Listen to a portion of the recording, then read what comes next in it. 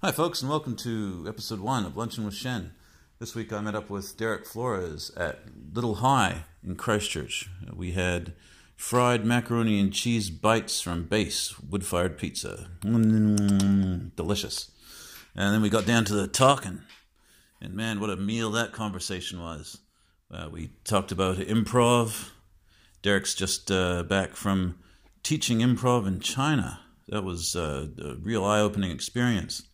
We got into how Derek writes his festival shows, how he plans them all out. Just some fantastic detail there. It's all top down and made it so simple and easy to understand. It was just a real treat. And of course, there was a little bit of gossip.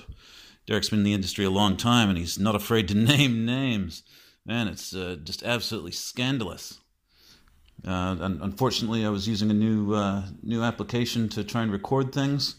I can't really work out how to get the files to edit in, so this is all we have for you this week. But until next time, stay hungry.